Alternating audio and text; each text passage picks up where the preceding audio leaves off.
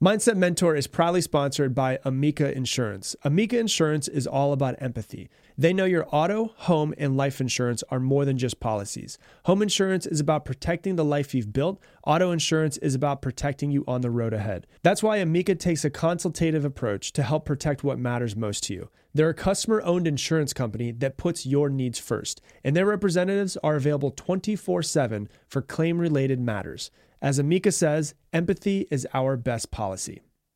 The Taste of the Mediterranean sales event is going on now through March 19th at Whole Foods Market. It's a store-wide flavor-packed journey of regionally inspired selections. Save on Mediterranean-inspired flavors like Parmigiano Reggiano, charcuterie, and ground lamb. Find sales on animal welfare certified meat. Save on seafood like whole branzini and sustainable wild-caught sockeye salmon. Stock up on wallet-happy Mediterranean essentials like feta cheese crumbles and whole wheat pita pockets. Wines from the sun-soaked vineyards of Spain, Greece, and Italy start at just $8.99. Must be 21 plus. Please drink responsibly. Taste the Mediterranean now at Whole Foods Market.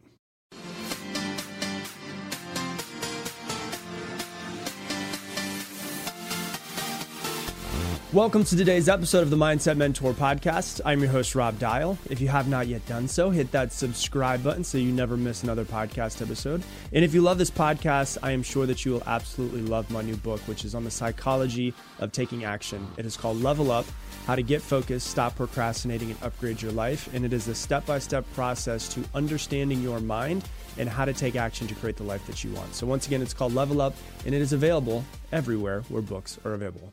Today, we're going to be talking about how to be more confident, and we're going to talk about the process of mastery. I think that one of the beautiful things about being a human is that we can decide what we want to master in my life, but also your life as well, I guess. I have a tattoo that's on my wrist. I only have 2 tattoos, but the tattoo that's on my wrist, people always ask me on Instagram when they see it, what's that tattoo on your wrist? It is a Roman numeral X with a line above it, which is the Roman numeral for 10,000. And the reason why I have this tattoo is because I love the idea of the 10,000 hour rule, which means that if you put 10,000 hours into deliberate practice at something, it usually takes around that, give or take, some hours to master something. And I love that because I love the idea of mastering myself. I love the idea of being a human and deciding that we just want to be good at something. And as long as we put in the work, we can become good at it. But that requires us to put in the work. So we're going to be talking about confidence and how to become more confident with that. But we're also going to be talking about something that's called competence. If you've never used the word competence, it basically is what it means. The definition is having the necessary ability or knowledge or skill to do something successfully. And we're going to dive into something called the confidence-competence loop, which basically means that you become more confident as you become more competent at something. But you also become more competent at something as you get more confidence around that thing. So you look at that, and that's really awesome. I can become more confident at something as my competence gets better with it, but also I become more competent with something because I have more confidence, which allows me to take more action.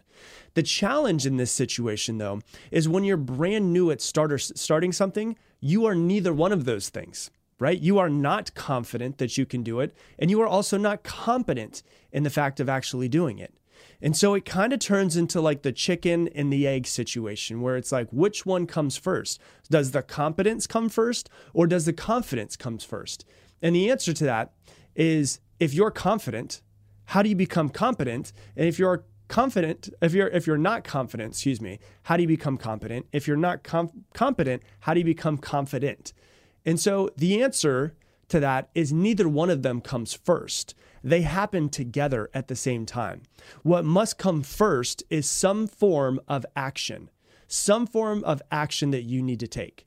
And usually what happens to us is at the moment when we decide to do something that we've never done before, try to improve at something that we're not that good at, we start to realize, okay, I'm not really confident that I can do this.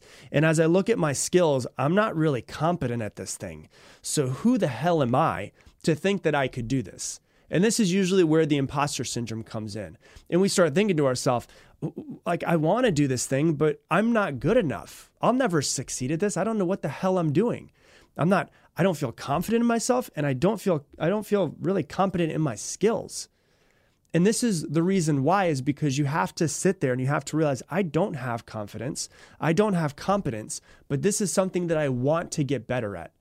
And, I'll give you a really good example. Like when I decided to become a podcaster in 2015, I had the idea to start the podcast in January of 2015, but I had hardcore imposter syndrome. And the reason why I had imposter syndrome is I thought to myself, I'm 29 years old. I've been working on myself for about 10 years at this point. But why would somebody listen to me when they can listen to Tony Robbins? Because Tony Robbins has been doing this for like 40 years at this point. So I'm like, would they listen to somebody who's never podcasted, barely been out there teaching this stuff? Or would they just listen to somebody who's kind of a master at this thing? Nobody's going to want to listen to me. And I thought this for a really long time. I wasn't a confident podcaster before my first episode. I also wasn't a competent podcaster before I started. And so I had the idea to start the podcast in January of 2015, and I waited 8 months of ideas of wanting to do it, of thinking to it before I finally put out my first episode. I think my first episode was August 21st of 2015. It took me 8 months because I did not believe in myself and I did not believe in my abilities. I was not competent and I was not confident. And so when you start to think about the imposter syndrome, I have something I really want to share with you I think is important. I had Mel Robbins on the podcast. That episode is going to be coming out in the next few months. And we were talking about the imposter syndrome. It was a couple of weeks ago when I was over in LA.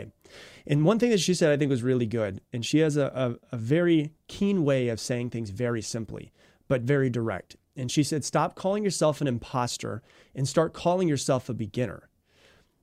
I was like, that's such, it's so simple, but it's so damn true, because we think to ourselves, I'll never be this because I'm not good enough.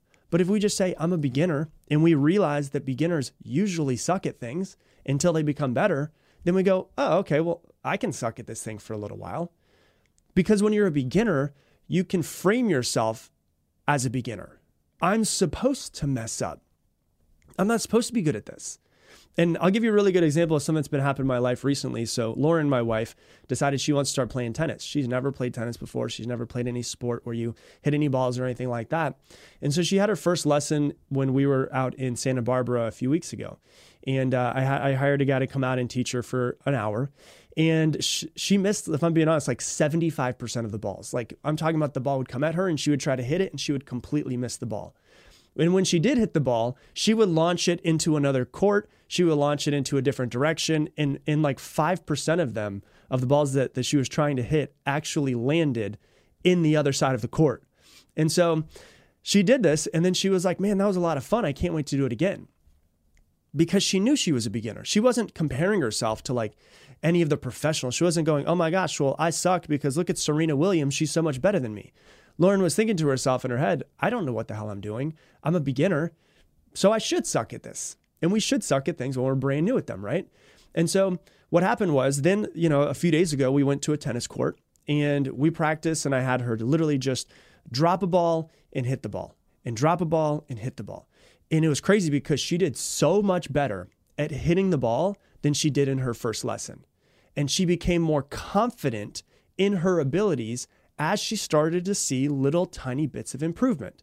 So as her competence to do it got a little bit better, she doesn't think she's a pro at this point, obviously, but she was able to see, oh my gosh, I'm not just missing the balls anymore as much as I was. I'm not launching it into other courts. I still am a little bit, but it's starting to go over the net onto the other side.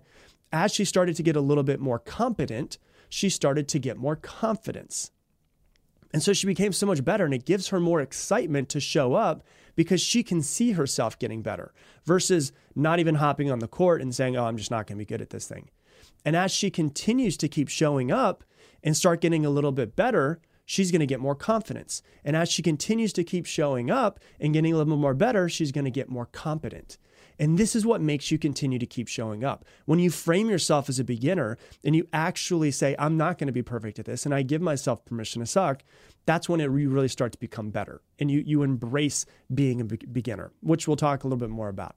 But when you keep showing up, you keep improving. And as you keep improving, you start getting more confident in your abilities. And there's actually a lot of studies on this of the competence-competent loop. And there's a study done in 1977 by Albert Bandura on self-efficacy. And what he found was that individuals with higher competence, the people who believe that they can perform well, are more likely to view difficult tasks as something that is something that they should tackle so that they can master it, rather than something that should be avoided. So as we start to get a little bit more confident and get a little bit more competence, we start to actually tackle the harder things versus trying to avoid those things. You know, when we don't view it as something that I'm a beginner and I'm trying to get better at, and we don't view it that way, we tend to avoid what is difficult. And so let me give you guys just a couple tips on how to actually build your confidence and your competence as well. The first one that I'll give you is something called deliberate practice. Deliberate practice is huge. I first heard about deliberate practice in a book that I read probably 7 or 8 years ago that was called Talent is Overrated. And the phrase deliberate practice was created by a psychologist named Anders Ericsson. And he coined the term deliberate practice while he was researching how people become experts at something. And while studying all of these different experts in different fields, such as people that were masters in science, but people that were also masters at music, or people that were masters at a sport. When he was studying these experts from all of these different fields, he was able to completely dismantle the myth that experts have this innate talent built into them.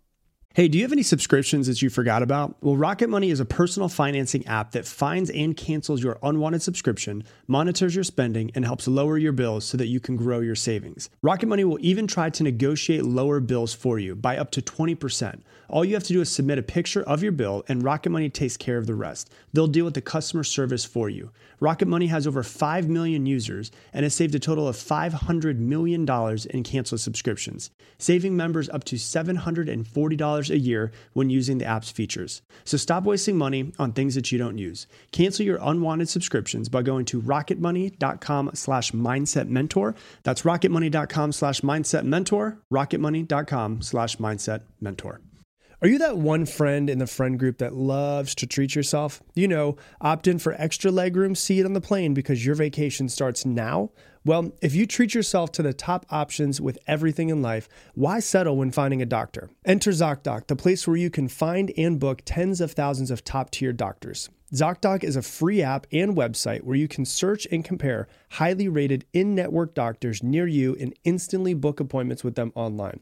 Once you find the doctor you want, you can book them immediately, no waiting awkwardly on hold with a receptionist. And the doctors have verified reviews from actual real patients. You can filter specifically for ones who take your insurance, are located near you, and treat basically any condition you're searching for. The typical wait time to see a doctor booked on ZocDoc is between 24 to 72 hours. And the thing I love about it is it just makes finding great doctors so easy and so fast.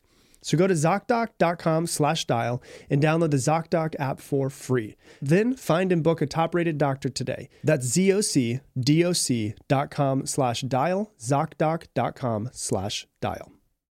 They don't have the talent that's actually built into them. What they have is they've been showing up over and over and over and over and over again, and they've been using deliberate practice. And so deliberate practice is not just about showing up and being very repetitive. It's about being focused and extremely intentional on the repetition of improving at one specific thing, something specific.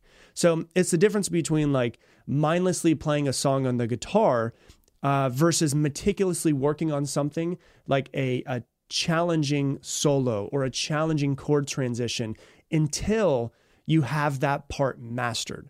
And so it's not about playing the entire song perfectly and just being able to go from start to finish. It's about, hey, how can I take the next 2 bars of music and play them to the best of my abilities and try to master it? And the reason why deliberate practice works is because it pushes you slightly beyond your comfort zone. And when you're slightly beyond your comfort zone, it shows you and ensures basically that you're always learning and that you're always growing.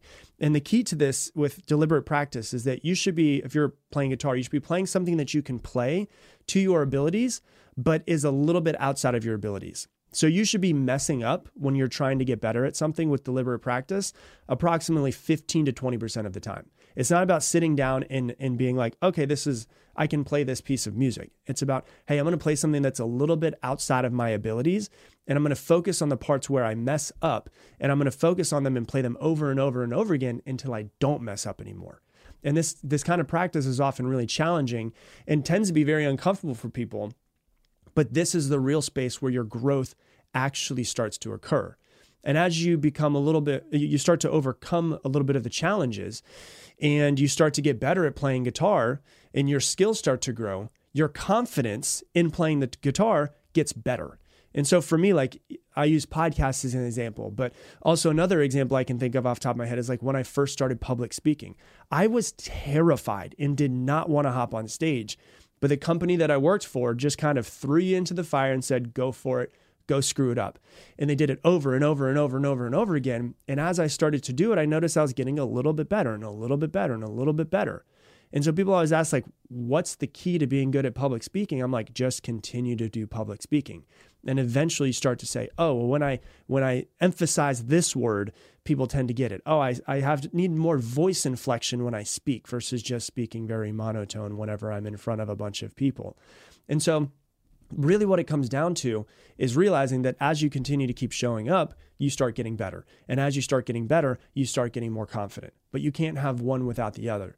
And so how you want to actually use this and implement it is to figure out something that you want to get good at. Figure out a specific thing that you want to get good at. And so it could be, tennis, it could be music, it could be, understanding the human brain, whatever it might be. What you want to do is identify a specific area that you want to get good at, and then figure out something that's in there that's a specific skill set that needs to improve. And then what you do is you break it down into smaller, more manageable tasks. So instead of saying, I want to learn the entire Time Pink Floyd solo, you say, I want to learn these 2 bars, and I want to make these 2 bars of music the best that they can possibly be. And you focus on just those 2 bars until you have those 2 bars down. Then you can go to the next 2 bars. And so you take something that's longer and you break it down into smaller, more manageable tasks. And then what's really important is if you really want to improve exponentially while you're doing deliberate practice, see if you can hire a mentor or have somebody who's a friend that's better than you at this thing. They can help you get a little bit better. Because as you start to get better at this, if you have somebody else that's around you that is way outside of your skill set and way better, they can help shorten your learning curve. And so like an example, like I'm not great at tennis. I'm pretty good at it. I used to play with my grandparents when I was younger. And so I know how to hit a tennis ball. I'm pretty good at pickleball. I played baseball for a long time when I was younger. So I can hit a ball and play, right? When I was working with Lauren and we were just trying to get a little bit better, we never tried any backhands. What we tried, I never even hit any balls to her from across the other side of the court. All I did was I just had her drop a ball and hit it, and drop a ball and hit it, and drop a ball and hit it, and hundreds and hundreds and hundreds and hundreds and hundreds and hundreds of times, right? And she started getting a little bit better, and she started getting a little bit better. And it was interesting because it wasn't like she was actually trying specific things, but it was almost like she would hit a ball, now it would go way left, and her brain would kind of recalibrate and say, okay, that went too far left. She would hit another one and then it would go too far right, and her brain would recalibrate. And then she started hitting them and they were going directly straight over. And she still to this day hasn't even tried a backhand after those 2 sessions, but she's starting to get a little bit more competent in her abilities to actually hit it over the net and get it into the court. And she's also getting more confident as she's starting to see the ball fly into the other side of the court. And as you get better, it's really important that you remind yourself that you're getting better. And so for me, it was really important to her on the ride home to give her positive affirmations in case she wasn't noticing how much better she's gotten. And so for me, I was like, oh my God, Lauren, you were so much better this time than last time. And she goes, oh, really? And I was like, yeah, like think about how many balls you missed last time you were in your first session and how they were launching into other sides of the court. Like by the time we left, almost every ball that you were hitting was literally going over to the other side of the court. Like you're actually getting better. And she's like, that's amazing. And she started getting a little bit more confident in herself. What happens now? She wants to keep showing up, right? So this is really important to make sure that you understand the practice of deliberate practice and how to do it correctly. You should be failing 15 to 20% of the time while you're doing something. So that's the first tip to being more confident and having more competence as well. The second tip is to start to visualize your success. Using visualization, creating the mental image of what you want to happen, how you want it to feel, and what do you want it to look like. And it's a technique that it's amazing to me, the amount of successful athletes that are coming out and talking about how much they've been visualizing their entire life.